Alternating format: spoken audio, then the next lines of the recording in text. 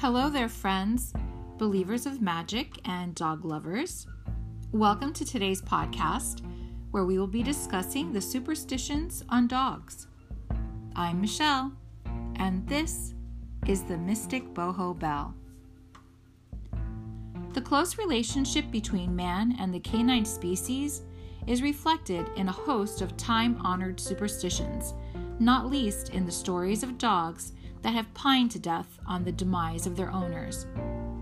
Dog lovers are inclined to consider meeting a dog a lucky event, especially if it is a black and white spotted dog, such as a Dalmatian. And in sporting circles, a greyhound with a white spot on its forehead is said to guarantee good fortune. Others, however, get very nervous if they are followed by a dog they do not know, especially if it is black. In Scotland and Lancashire, for instance, this is tantamount to an omen of death, though it is lucky according to West Country lore. The way a dog behaves is alleged to reveal many things. If a dog scratches itself and seems sleepy, a change in weather is in the offing. If it eats grass or rolls in the dust, then rain may be expected. But if it produces a bad smell, then gales are on the way. According to U.S. authorities, should a dog fall asleep with its paws drawn up and with its tail pointing straight out, the tail indicates the direction in which death will soon appear. Various superstitions, in fact, link dogs with death and the afterlife. Dogs are widely believed to have psychic susceptibilities, and many dog owners tell stories about supposedly haunted locations where their pets regularly refuse to proceed, hackles raised at some apparition invisible to the human eye. In the spectral black dog or barghest is much feared as a harbinger of death and disaster, and it is also claimed that the devil sometimes takes the form of a dog in the course of his nefarious activities. Perhaps in connection with this, sailors are reluctant even to mention the word dog while at sea. And it is also thought a very bad omen if a dog is allowed to come between a bride and a groom just before a wedding ceremony.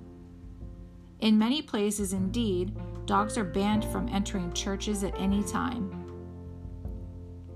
The howling of dogs for no apparent reason is dreaded by many people, who claim that the animals have detected the presence of unseen spirits or evil forces and are warning of someone's imminent demise.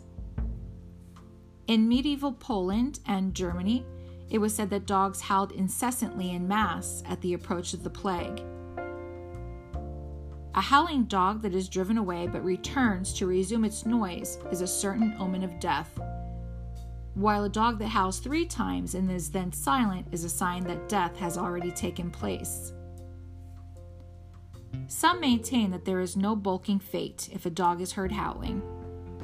People living in Staffordshire, however, have the option of taking off their left shoe, placing it upside down on the ground, spitting on it, and then treading on it with the left foot, which will both quiet the dog and provide a measure of protection.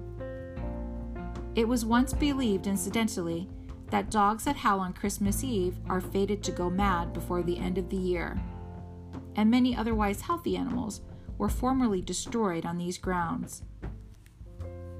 The risk of rabies has made many people acutely nervous of dogs, and some victims of dog bites have resorted to bizarre remedies to avoid developing the disease.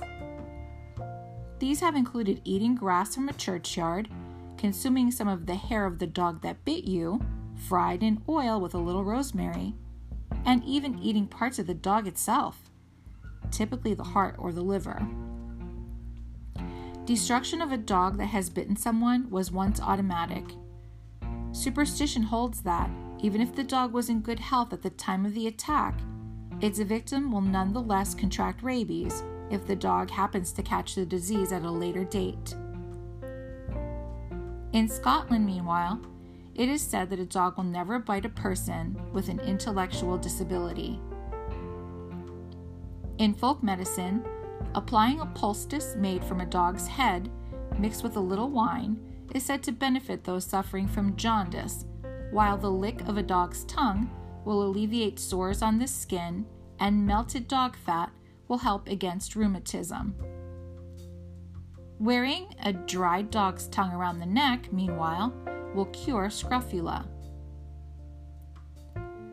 Some authorities hold that removing a few hairs from a patient suffering from whooping cough or various other complaints and feeding these to a dog in some bread and butter will successfully cure the patient by transferring the problem to the dog. It's a good thing we've moved on from many of these superstitions. You may agree that our relationships with these beautiful animals have evolved through the years. I'll leave you with a quote from Doris Day. "I have found that when you are deeply troubled, there are things you get from the silent, devoted companionship of a dog that you can get from no other source." That's all for today, friends. Thanks for listening. Remember to never lose your sense of wonder and keep dreaming.